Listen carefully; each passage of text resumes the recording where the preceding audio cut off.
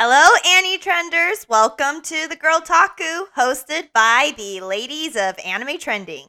We are back with another fun topic on the table. My name is Gracie, and I am joined by.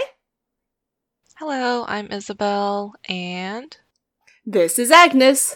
So, without further ado, the Girl Taku today will be about anime aesthetics, namely anime that just fits right into our sweet spots into the aesthetics. When we are looking at aesthetics, we are looking as the whole package. So, not just the sceneries and the backgrounds, but also the character design and the overall feel of the overall artistic feel, to be more accurate, in regards to the anime itself.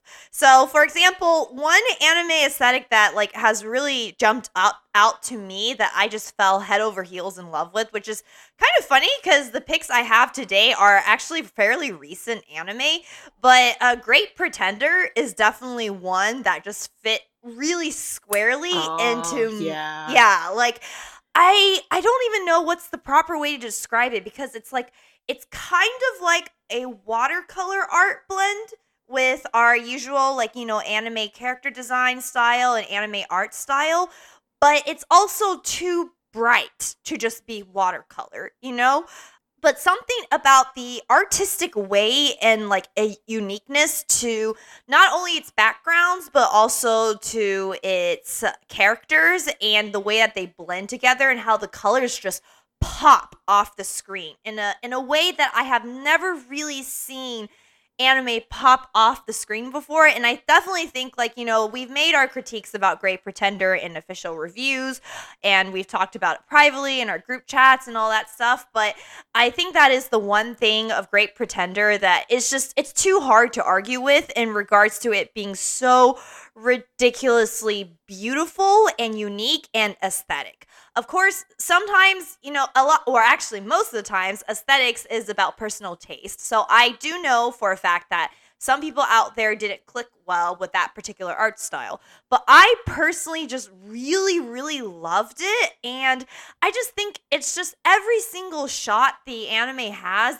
whether it's panning or the characters are moving and you see famous location shots, or, the characters doing just crazy stuff, or the character designs itself. Something about it is so artistically wacky but beautiful at the same time. And I just absolutely adore Great Pretender's aesthetics. But I know both of you two have seen it. So how did you guys feel about the art itself? Did you guys click with it? Were you guys really enthralled by it? Or were you guys okay with it? Or are you like one of my friends, who didn't click with it at all because he just sort of prefers the more standardized anime style versus Great Pretender, which went much more stylized and much more unique. right, I saw Great Pretender too, and I thought it was very stylized. It actually kind of reminded me a little bit of Bungo Stray Dogs in a sense. Oh, yeah. I can see that, yeah. Yeah, kind of like how the character design is and how they draw the characters, I feel like. But it's different in that Bungo Stray Dogs doesn't have that color scheme or kind of that display of, locations and stuff like that. And that's what I really liked about Great Pretender, especially like the Singapore arc, their interpretation of Singapore and like the colors that they use. Sometimes it's very detailed, but it's also very simple in a sense. They like color the windows like yellow or different colors that you normally wouldn't see in real life, right? If you take a real picture of those locations, that's not something you would see. Yeah, so for me, I like those shots and I like how they had the characters interact all together. For me, though, it was okay, and that's just because I just I liked watching it, but I felt like it could have used some more color or more, but just a different way for me. That's just personal taste, I would say. But yeah, that's pretty much my take on Great Pretender overall, though. And what about you, Agnes? How did you feel about the art when you were watching the anime itself? I think when I was watching the anime in itself, I didn't think too much about it because I was just like, "Ooh, what are they going to pull in terms of like their little heist?" I was more interested in the plot. Yes, I was very like hyper focused on the plot. But now that I think back on it, I think they did a really good job with the color composition for certain locations to kind of exaggerate. Like Los Angeles doesn't feel like Los Angeles, but you know it's Los Angeles. Yeah. Like it's like there's a part of it that is similar to the locations, but also a lot more magical. But I think you got it right on the head. It was the color composition. You're absolutely correct. Yeah. Yeah, because you look at all, because you could definitely like tone down on the colors and it would like look like Los Angeles, but like what's the fun in toning down the colors when you can kind of go kind of wacko crazy with the colors and make it something that can actually like stand out and make you feel like, wow, this is actually kind of cool and doesn't look like crummy Los Angeles that's full of smog every single day, you know? That's so sad. I mean, but I guess like that's another pretty gross interpretation of other locations as well, like Singapore and also places like London. Like London doesn't look that nice. Yes, London is very gray based on what... London's very gray. Yeah. Like, anywhere you go in London is very gray. And so the fact that they put a lot of effort and care to kind of like bring it alive, I think is very appealing. But similar to what Isabel said, it's like, it's just kind of there for the fact. It's just a very head empty kind of moment. Okay. Okay, so the funny thing is, I could be wrong, so correct me, Agnes, but were you the one who nominated Great Pretender for character designs, or was it someone else for... I might have nominated it for character design, only because they showed a slightly more diverse character cast in terms of like color, skin color and ethnicity.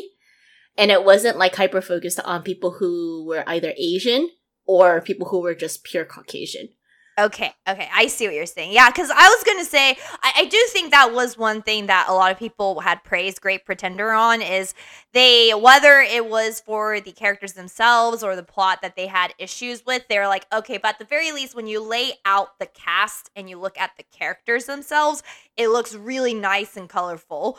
And in a sense, very different because of the fact that it's so nice and colorful with different skin tones and different nationalities, and even people within the same nationalities having different skin tones and stuff like that, which is actually a very big deal for many people because we tend to associate one particular nationality with one particular skin tone usually. So, right, and the fact that a lot of these nationalities that were featured in Great Pretender, are normally kind of like sidelined as side characters, or they're kind of like the bad guy. Like you look at Salazar, right? Salazar is a Latin American man, and in a lot of Western media, the Latin people are not considered like good guys, usually like drug cartels, in which in this sense Salazar is, but he's a good man. Like he's not a bad man. Yeah. And in the result, he gets a good ending, which I think is a great representation in a lot of people's eyes and a very redeeming part. And even arguably so, like Abby as well is a very complicated character from the Middle East, or presumably the Middle East, because she's from Baghdad, who comes off as both somebody who continues to perpetuate the cycle and somebody who's trying to break the cycle as well. Mm-hmm. So I think it's just like, it's really nice that they're able to show that through also the composition as well. Mm-hmm. Yeah, no, for sure. So yeah, so as a whole, I think it really is the color composition. Like you said, I didn't have the right phrase or term in my head, but I think overall I really like bright colors. You know, I also overall really like stylized art. For example, I know Van Gogh paintings sometimes can make you a little dizzy when you stare at it. One of my friends actually has said that she's gotten motion sickness from Van Gogh's paintings or painting styles. But those are the types of styles I really like, where his is also very highly stylized and actually quite bright as well. And so I think this just that type of like popping out colors sort of situations that really stood out to me about Great Pretender, and it just fit right snugly in my aesthetics. So that's my first pick for an anime that I just love the aesthetics for. My second pick is actually a currently airing anime, and Jack is going to love me for this if he listens to this episode. But I actually picked my second one as the Aquatope on White Sand, if we don't gush about it enough in our channels. It's still airing. It's not done. But the biggest reason for me picking the Aquatope on White Sand actually is a lot more personal, per se, because I have an affinity towards water. I've had an affinity towards water my entire life. And what's funny is I spent a good chunk of my life being like, oh, I'm like a fire person. I'm very fiery and passionate and loud, sort of thing. But everything in my life has like pointed me towards water. And so, for example, my star signs, like the majority of my birth chart star signs are all within the water element. And then on top of that, like as a kid, I self-taught myself how to swim, and I was, despite being self-taught, when my mom finally, had saved enough money to send me to a swim class and stuff, I was so good that the teacher was like, she could be in upper classes with like kids that are a lot older than her, because of how well I've gotten attuned to like swimming just by watching other people and like having my mom instruct me based on what she saw, because she doesn't know how to swim either. And then water is literally in my last name. My last name's meaning is a canal, like a water canal. So water is literally my last name, and it's like, to put probably the least accurate of all the water sort of signs thing. But even when I like took the official like Avatar: The Last Airbender quiz on like which element you are, their result was water, and I was in denial for a long time because I was like, no, like I want to be fire and stuff like that. But throughout the years, I have come to embrace and accept and really also see how much water speaks out to me, because I see water and I just want to like put my feet in it, and I just want to put my hand in it. And it's just like, even just listening to like, even like as a kid, remembering when my mom like takes a shower or anything, just listening to, the shower water soothes me. I love it when it storms where I'm at, which I'm really lucky because it actually storms a lot. It's one of the nicest feelings and sounds in the world to me.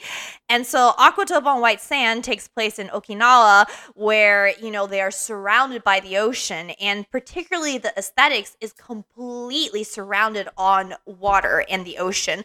Like a lot of scenes, there's actually even a watery film, like a watery sheen across the characters, across like the setting itself, that basically makes you feel like you're always slightly submerged in the water, despite the fact that they're very much on land and stuff like that. And of course, we got to see beautiful aquatic life, which Medi, who's probably our anime trending guy who cares the most about animals, have said to be extraordinarily accurate in not only its depiction of like how these fish move, but like how these fish even live. Like the fish that live in groups are always drawn together in groups, and fish that lives in solitary ways or in like crevices and rocks, they're all drawn to a very accurate degree.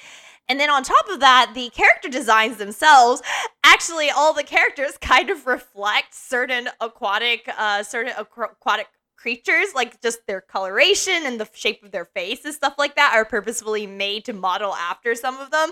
And so I just like how there's this whole unifying idea around water in the ocean, and how the anime just really goes ham on it with that watery sheen that sort of just flickers throughout every single episode. It's just really magical to me, especially with my affinity towards water. So that's like my second pick for the Aquatope on White Sand, as for like my aesthetic, which is crazy recent considering it's still airing.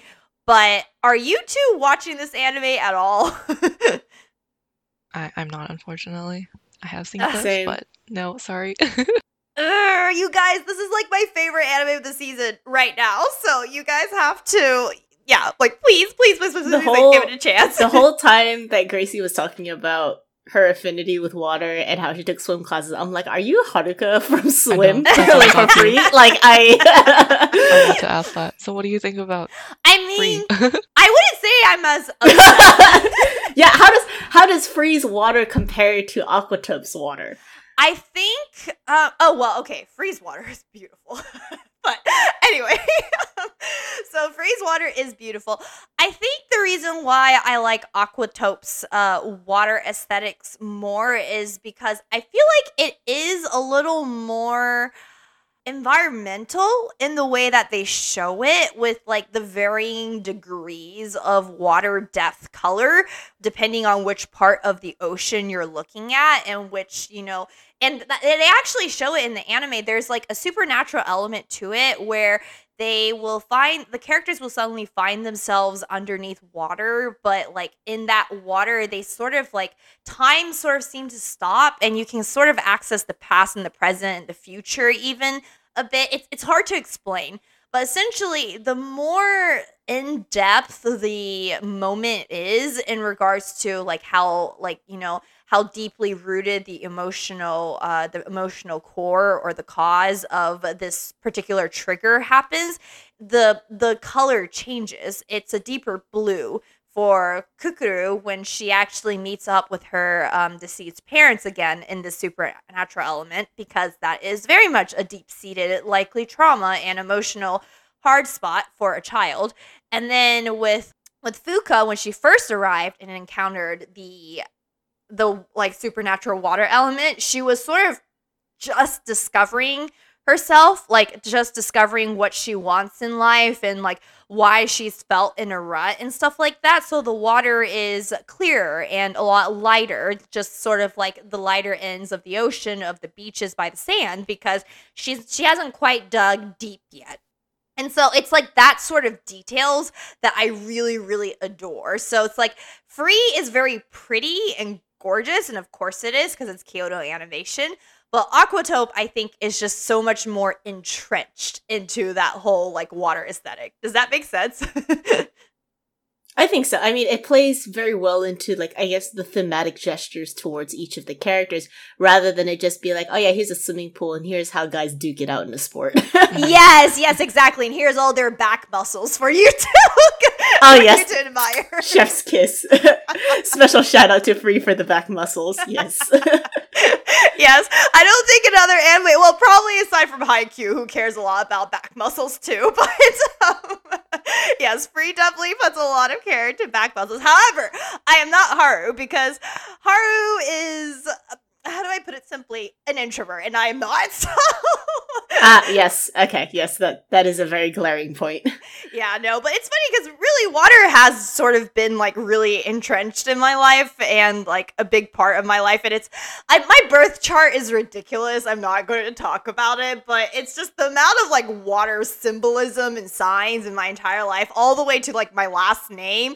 I was just like, yeah, it's just too much to deny at this point. I am a water person through and through, and thus I have embraced it. So, anywho, so those are my two anime that I really love the aesthetics for. Isabel, what about you? You know, what are some anime that you really just adore the aesthetics for and has just really stood out to you in that regard?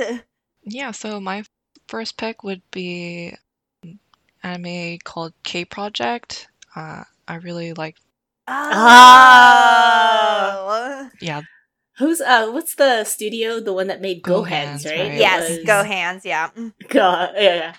That's we're not gonna talk about that. We are not equipped to talk about that. But okay, go on. We'll just talk about K Project. No, yeah, I'm not equipped to talk about the production studio. I feel that too much either. But I feel like their aesthetic in K Project is their biggest project overall, and I feel like they really milked out the series and trying to make a movie for each of the kings. And in K Project is kind of more like a gang activity, and there are kings in the city, and they have supernatural powers.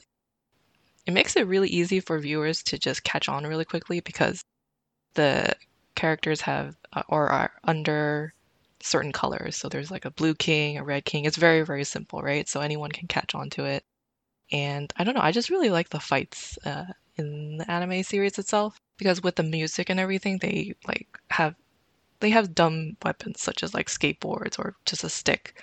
But because they have superpowers, of course, they can wield their powers. So if you're on the red side, for example, you would have your red power and you would kind of like imbue the stick with your power and fight with it. It seems really stupid, but it looks really cool, I promise you. So, but yeah, I just really like the fight scenes in there, and then the characters also look really cool. Scepter 4 is like the Blue Clan, so they kind of have like uniforms, and they all wield swords, even though during this time they're living in a city, so they already have guns and everything. But it's kind of weird that the Scepter 4, who kind of keeps they're kind of like the police force, quote unquote, and then but they all use swords. They're very orderly, so it really adds to their character and exactly how this type of clan should be acting. So yeah, but have you guys ever seen that? Like, have you seen like at least maybe the fight scenes or the backgrounds or the music perhaps? Absolutely. I've definitely seen the fight scenes and enough of Kenjiro Suda's voice cutscenes. It is back to Kenjiro Suda again. I suggest you guys watch the most recent Sonny Boy episode because Suda-san appears as a big black puppy. So, yes, but I have seen K-Project. I've seen, like, I think the first initial episodes when it came out, but I forgot to pick it back up again. But now that you mentioned that they created, like, a movie for each of the kings, I kind of want to go see it now because it was really nice. It was very aesthetically pleasing. It was, like, it was a pretty big anime, right, Isabel? Like, it was pretty popular when it first came out and stuff like that. Yeah, I think it was because I feel like it was maybe just almost pure eye candy in a sense because it was just looked so pleasing, and when you keep watching it though, the plot kind of gets confusing. But I still liked it because I don't know, the characters look so cool. I think that's basically what you can describe K-Project is like the characters are really cool, the fight scenes are cool, and the character designs are cool too. So that's what I feel about that. And then it kind of like drew me in to start reading the manga as well. And look, oh, there's a manga. yeah, they have Okay. like small like short mangas about kind of like the characters in the series that they might not have talked about. So they kind of go into like the prequel parts, and then they also made a movie for that. So each movie is kind of themed after that. The K-Project also had season 2 as well as a movie. Season 2 is where the Green Clan comes in, and their concept was really interesting too. Their name was Jungle, and then they were kind of like the gamers. So that was their theme. So everything related to games, they would take over the whole city and kind of computerize everything. So, and then all the citizens got involved in that. Normal citizens can't get powers, but the Green King had the power to give that to everyone else if they play the game. So just moving around with that concept. Mm-hmm. Oh, that's a unique concept. Yeah. Wow. Okay, maybe I should go back and rewatch it. The funny thing is, okay, so please do not hate me for this, but the aesthetics actually was not a click for me in regards to K-Project. And the reason why is I think, once again, I have a hard time clicking with more sci-fi-esque looking stories and anime as a whole. And so because of that, K-Project, there was something very neon lightsy about it. Like, I don't know if that's the right way to describe it, but it's a different kind of coloration than Great Pretender. That's the type that kind of hurts my eyes, and it could just be because I have bad eyesight. I do have really bad eyesight, guys. You have no idea how bad my eyesights are. And so, but it kind of hurt my eyes, and so when the fight sequences happened, it actually hurt me more to like follow along than to just enjoy the spectacle and the animation.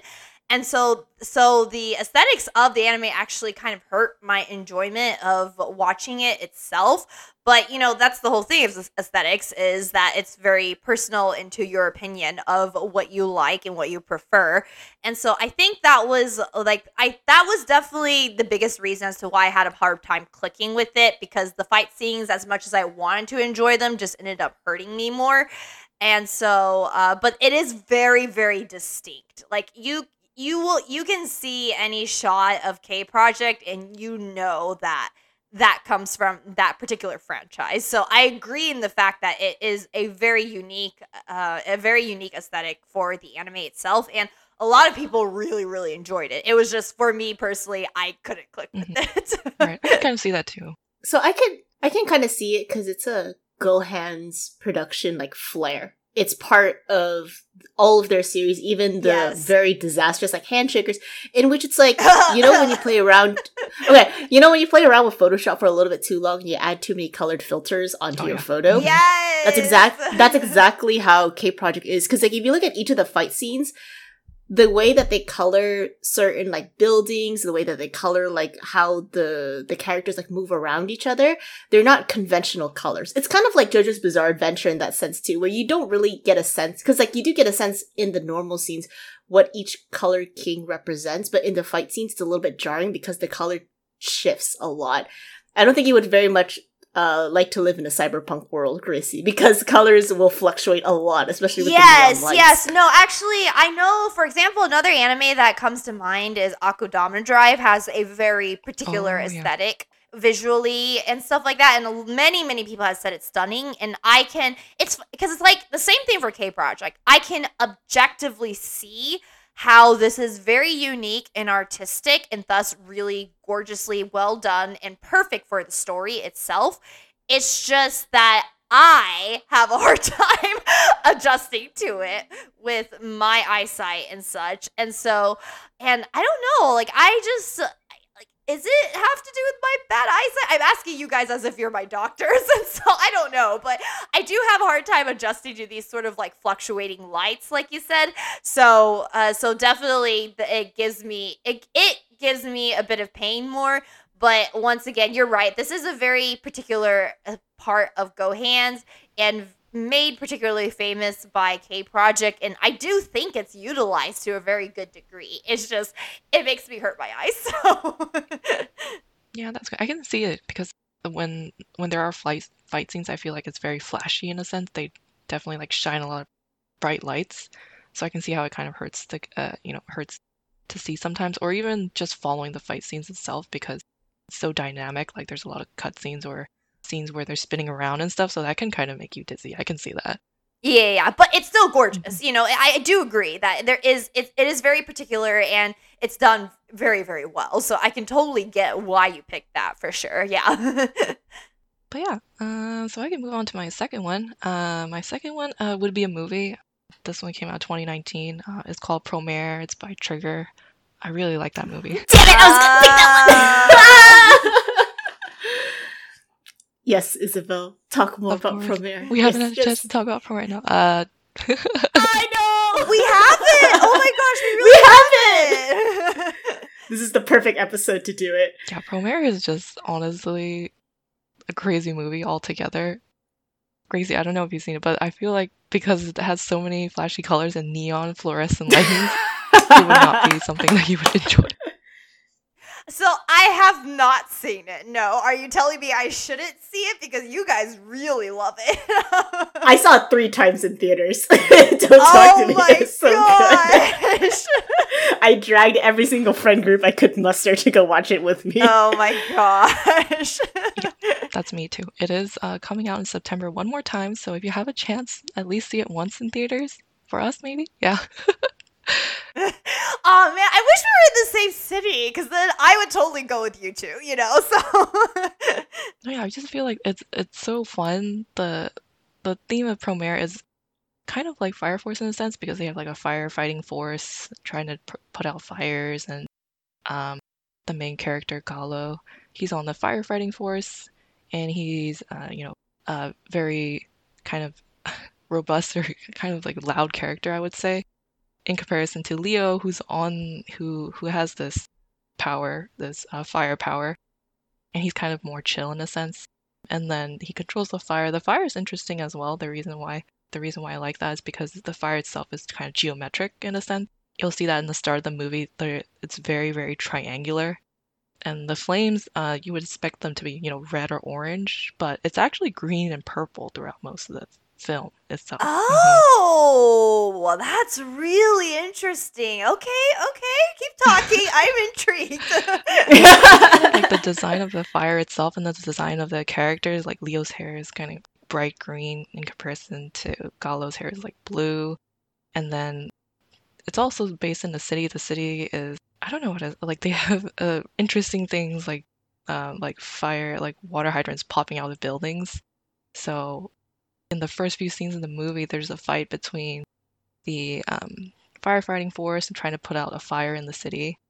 And I just feel like that scene's just so amazing. I get drawn to it every single time I see that. Oh, is it the water hydrants like pop out besides the buildings? Yeah, I was just like, yeah, that was really cool. I remember seeing that. I was like, man, whoever was the architect of that building is absolutely bonkers. right. And then the other thing is, Trigger is known for doing a lot of mecha stuff as well, where they like mechs. Yes. And I'm not too big on mechs, but when I watched this movie, I was totally on board for it. I was like, yes, put a Gallo in. in his, fighting suit, and he can go fight with mechs. And then the other choice for the Burnish, they also have motorcycles in a sense. They're kind of like, I feel like they took inspiration from like Harley Davidson motorcycles. So that's really cool. What the heck? Yeah. Yeah, they're like fire terrorists that fight with fire, but they can use the Burnish power to make themselves like black armor and black motorcycle. And they just kind of like cruise around the city like that. And I'm just like, wow, that's wicked. So Promare is just nuts, honestly. The whole movie is like that. I just feel like it's a giant hype train throughout the movie.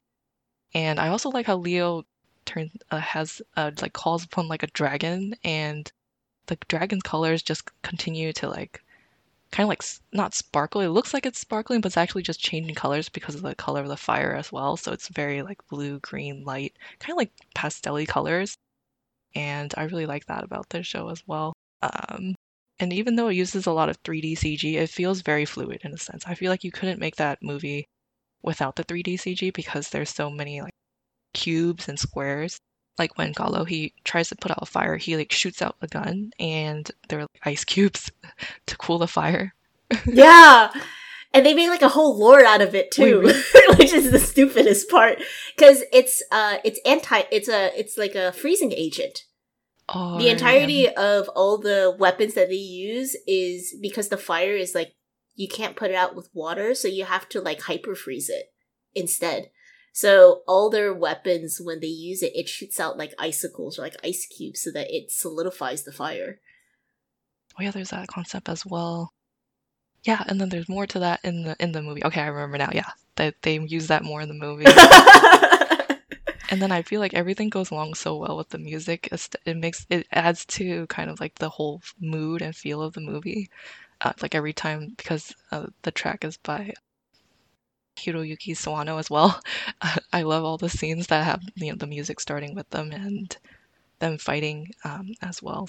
Well, I have seen a lot of shots of the movie on my Twitter dashboard. Is that what you say? Well, anyway, on my Twitter.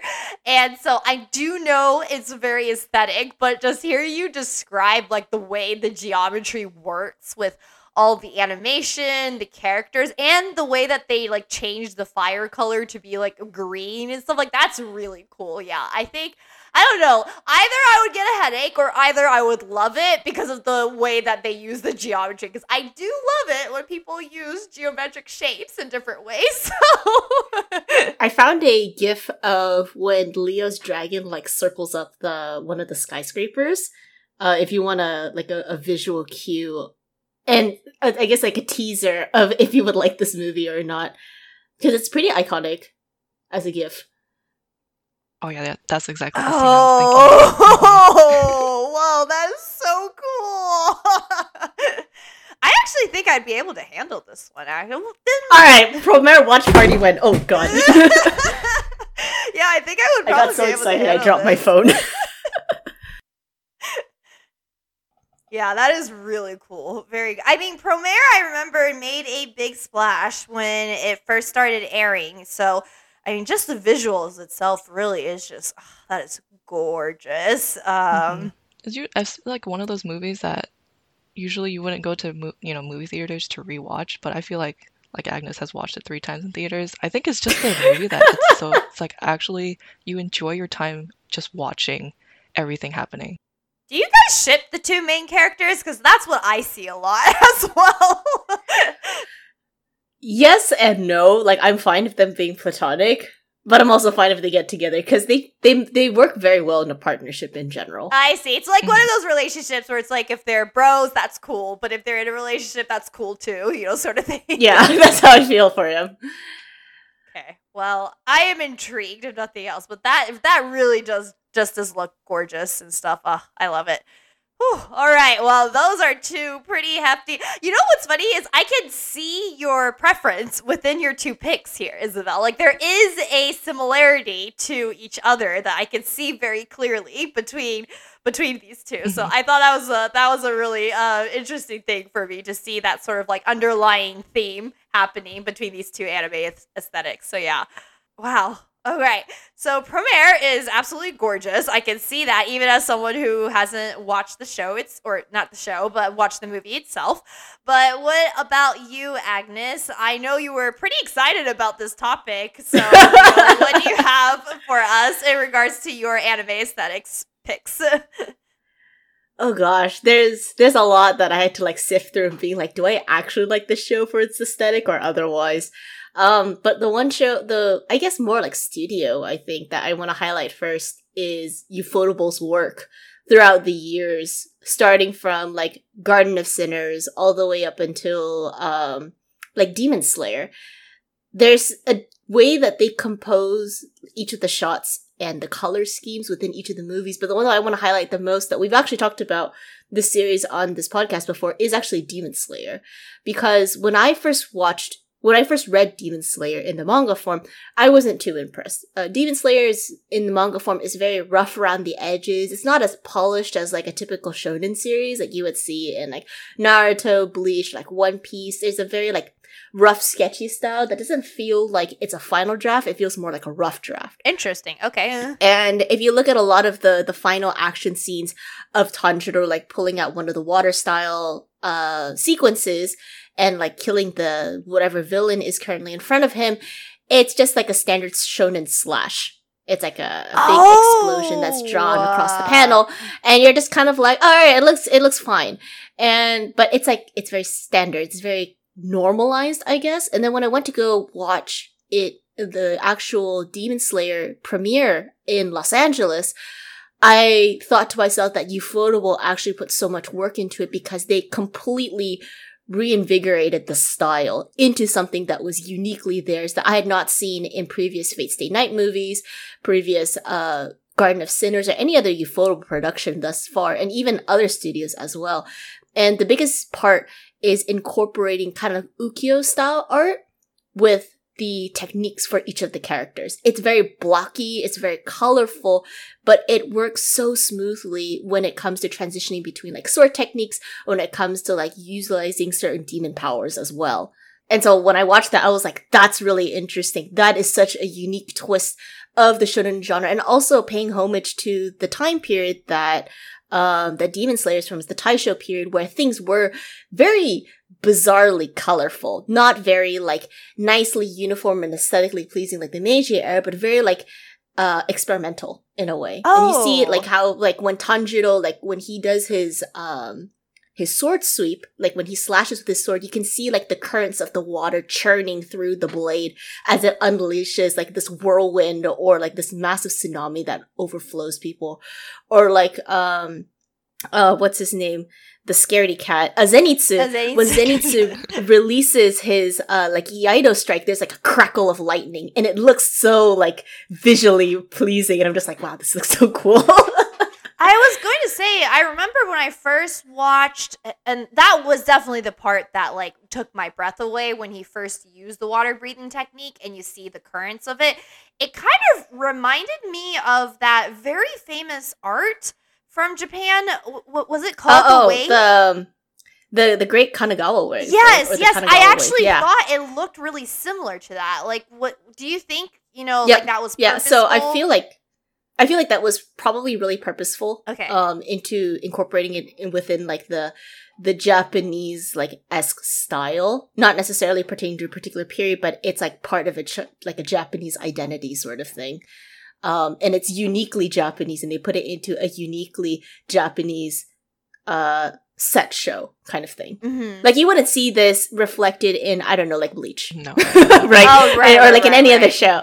Like it feels so uniquely Japanese that you're just like, yeah, this is a Japanese animation. This is nothing else. So you mentioned something really interesting that I didn't know about, which, Agnes coming in clutch with our history tidbits. You said the Taisho era was very colorful and like experimental. Was it just because it was a transition era, or like what was going on that like, sort of fed into this sort of art style that Ufotable was able to also incorporate into the aesthetics of Demon Slayer? Yeah, like if you look at a lot of Taisho textiles, especially like the kimonos and the hakamas, there's a lot of really weird patterns that don't look like a standardized kimono that you would see maybe like an Edo period or even like a more modern period like in the Showa or like the Reiji period, question mark. And it's like very blocky, like all the flowers have like a geometric shape to it that looks very, very interesting. Oh my gosh, and the characters else. themselves are wearing kimonos with a lot of shapes that are They geometric. are, Oh my yeah. gosh. Yes. Tanjiro's entire outfit is literally made of checkerboard print. Right, and then there's Where it's like Gyu's black and too. green and it's like just squares. Yeah, and Gyu's as well. You know, and Gyu's is interesting because it's two parts of a hakama, right? Right. Because it's one part that represents, you know, two friends that he had lost so long ago. yeah. So it's very interesting how it all like works out. Oh, that is really fascinating. That's definitely a tidbit that I wish I had, because I probably would have enjoyed the aesthetics of Demon Slayer even more if I knew. But now that I know, you know, I'm able to appreciate it more. I'm really surprised you picked Demon Slayer, because I know you're a huge fan of Ufotable, but, you know, I didn't expect Demon Slayer was going to be your pick out of the whole, you know, clutch of really good aesthetically pleasing anime. I thought about it for a while, but then I started to realize that Ufotable was starting to reuse a lot of their old tricks that they've gotten from the Fate movies. Oh. And I kind of got a little bit disillusioned during that time period. And not to say that Ufotable doesn't do a great job with the Fate series. I think they do a fantastic job with the Fate series.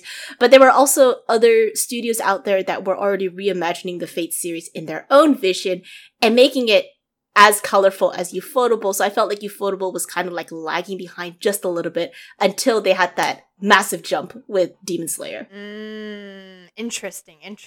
Well, that is really good information. Did you know all these, Isabel, or are you just learning it with me? No, I feel like I knew some of it a little bit, but then most of it I was learning as well. And yeah, I just also want to highlight the characters, because characters in Demon Slayer I didn't expect to be, you know, interesting as well, especially when you meet the pillars. Kind of like their, honestly, just their hair color, like how they have different colored hair. And Yeah. two different Do not colors. forget, you get blonde hair when you get struck by lightning, apparently. Apparently so. So yeah, that was interesting to me. I didn't expect that from the show, and seeing the characters change and kind of the color scheme as well feels very different to me. Definitely, yeah. I was kind of like blown away when I saw the premiere. It was like the first, I think like 3 episodes of Demon Slayer that they were premiering, and I was just like, okay, wait, this is hands down one of Ufotable's best works, if not followed by the other Fate series or the other numerous shows that they've done before too. I think something that I really love about Demon Slayer's aesthetics, and overall I love this type of aesthetics, is when you combine 2 different forms of art style, you know? For example, Azoken is actually another anime that, you know, I won't go into details on, but I did really like the aesthetics for that one, where it combined 2 different sort of art forms and art styles into one, and it was seamlessly done. And that's what I felt like with what you were saying with the techniques and stuff. It's the art for those lightnings, the water is so much more stylized.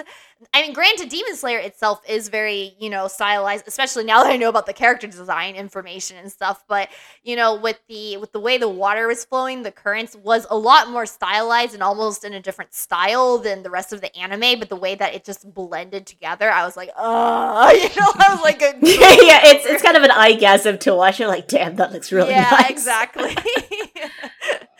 Oh, man. Well, yeah, no, Demon Slayer's aesthetics is really, really pleasing, at least for me, for sure, but, you know, also for you as well. So, what is your second pick, then, in regards to anime aesthetics after you went through your whole library of trying to pick through it?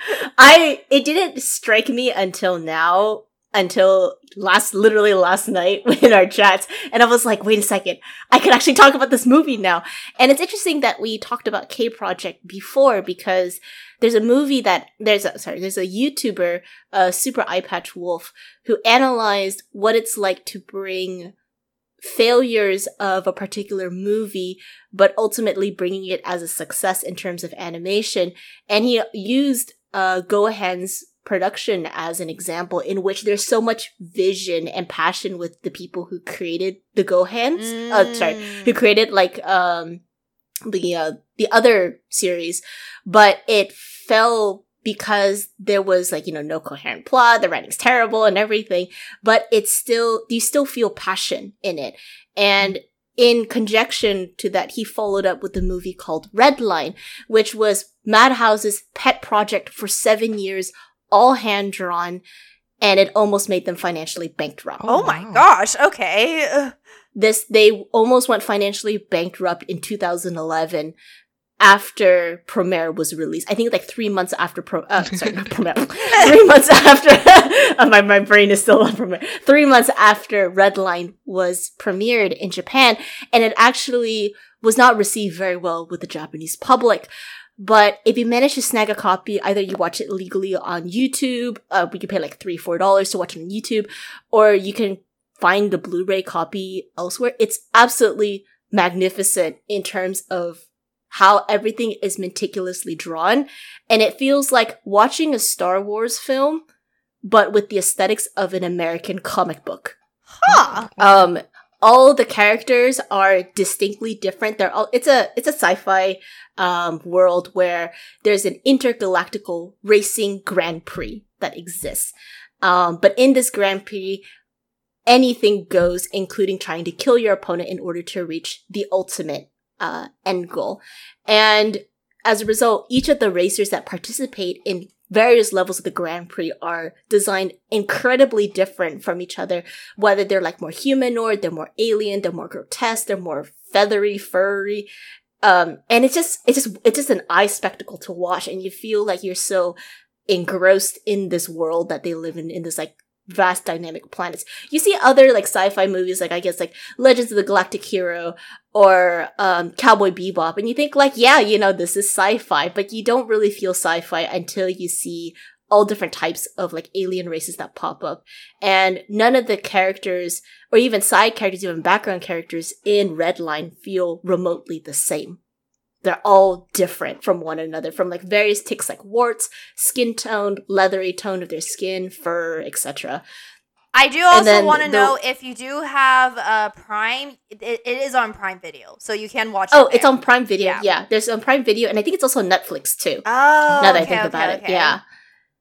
And it's so well done, and the fact that everything is hand drawn at the time is a feat.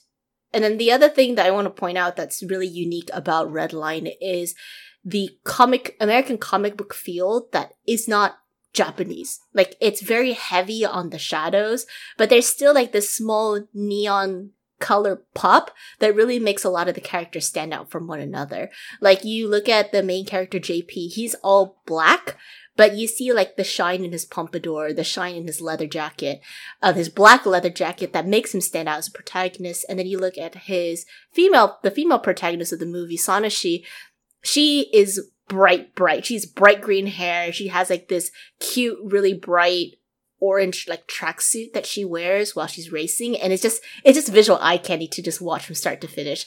Plus, Madhouse's entire production of creating like this, kinetically charged movie feels like you're on the edge of your seat as you're experiencing this magnificent intergalactical Grand Prix. That is so. That was a lot. That is really fascinating, though. So, did this project almost make them bankrupt, or like what? Like it almost made them bankrupt. I think there were other series that helped them like lift out of the bankruptcy. They got bought out, I think, by another company. That's what like saved them. That's what kept them afloat. But yeah, Redline was one of their biggest pet projects that made them go bankrupt. Dang, that's insane. Have you heard of this at all, Isabel? I actually hadn't at all, so just watching the trailer is something I would definitely be interested in, but I've just looking at the time that it came out in 2009, it seems like. That, yeah, I just hadn't heard of it. It kind of reminds me of a MAPPA anime that I did start. It was Garo Vanishing Line. Kind of like that. Oh, Garo Vanishing Line. Yeah, it's very similar to Garo in that aspect. Yeah. Very heavy on the blacks. Yeah. But I feel like Redline has more details, or like the shading is definitely more darker, which is what you said, like kind of like American comic book type shading compared to Garo. And just the details that they have for the aliens look really intriguing as well, because usually, I would just see them as outsiders or aliens, okay, they're on the other side, or kind of blobs, but the attention to detail to this seems definitely looks like something I at least try watching. Yeah, try to watch it once. It's great. I absolutely love it. There's a lot of good character build-up, storyline, and like various levels of how the Grand Prix affects everybody. So I think it's a great visual treat and a great storyline treat as well. I think it's just, I did watch the trailer and it is more comic booky, but at the same time, it's not. It's like you said, the best thing about aesthetics is when there's something so unique about it. But I definitely see what you're saying about the shadows. I definitely see that. When you first watch it, you're just like, oh, this is not anime. But when you think about it, it's not anime, but it's done through like the visionaries of anime. But it still is. I definitely see it. Is, and I'm like, that's an anime. It's a very distinct and different anime for sure, but I still see an anime, definitely. So yeah, no, I really like the visuals for it. What did you think of the story? Or is it really just like a visual feast for the eyes, I guess? The story is also very good. I love the story a lot. The characters themselves are super complex because many of them want to just win the Grand Prix, to have like a name for themselves or a title. But the main character is so humble and he just wants to race for the sake of racing, to feel the thrill and the adrenaline. And so it makes him stand out from his other competitors who literally come into the race with like really high tech vehicles that can like hover. They have rocket propulsions and various of weaponry actually that they use to sabotage other cars. Like there's like rocket launchers that shoot out chains. It sounds like a dangerous Mario go-kart. Yeah, it's like a very dangerous like Mario Kart kind of feel. But the main character, he's so rooted in the idea of racing for the sake of racing that he literally doesn't bring weapons with him, and his car is a Trans Am car. It's not even like some hyper realist, like a hyper fantasy space vehicle or anything. It doesn't even hover. It has wheels. So it's just so unique, but it just makes him like so much of a humble character that you can't help but root for him as well. And he also has a very stylish like pompadour and a leather jacket. And you're just like, okay, this guy's cool. This guy's the moto of cool. Oh man, well that's definitely something that I'm glad you. I love. See, this is why I love our talks, because we'll sometimes touch on anime that we've all seen and stuff, and then sometimes one of us will touch on an anime that none of us have even heard of until like you mention it, and you're just like, oh, there's this thing happening. Yeah, no, I think that's like.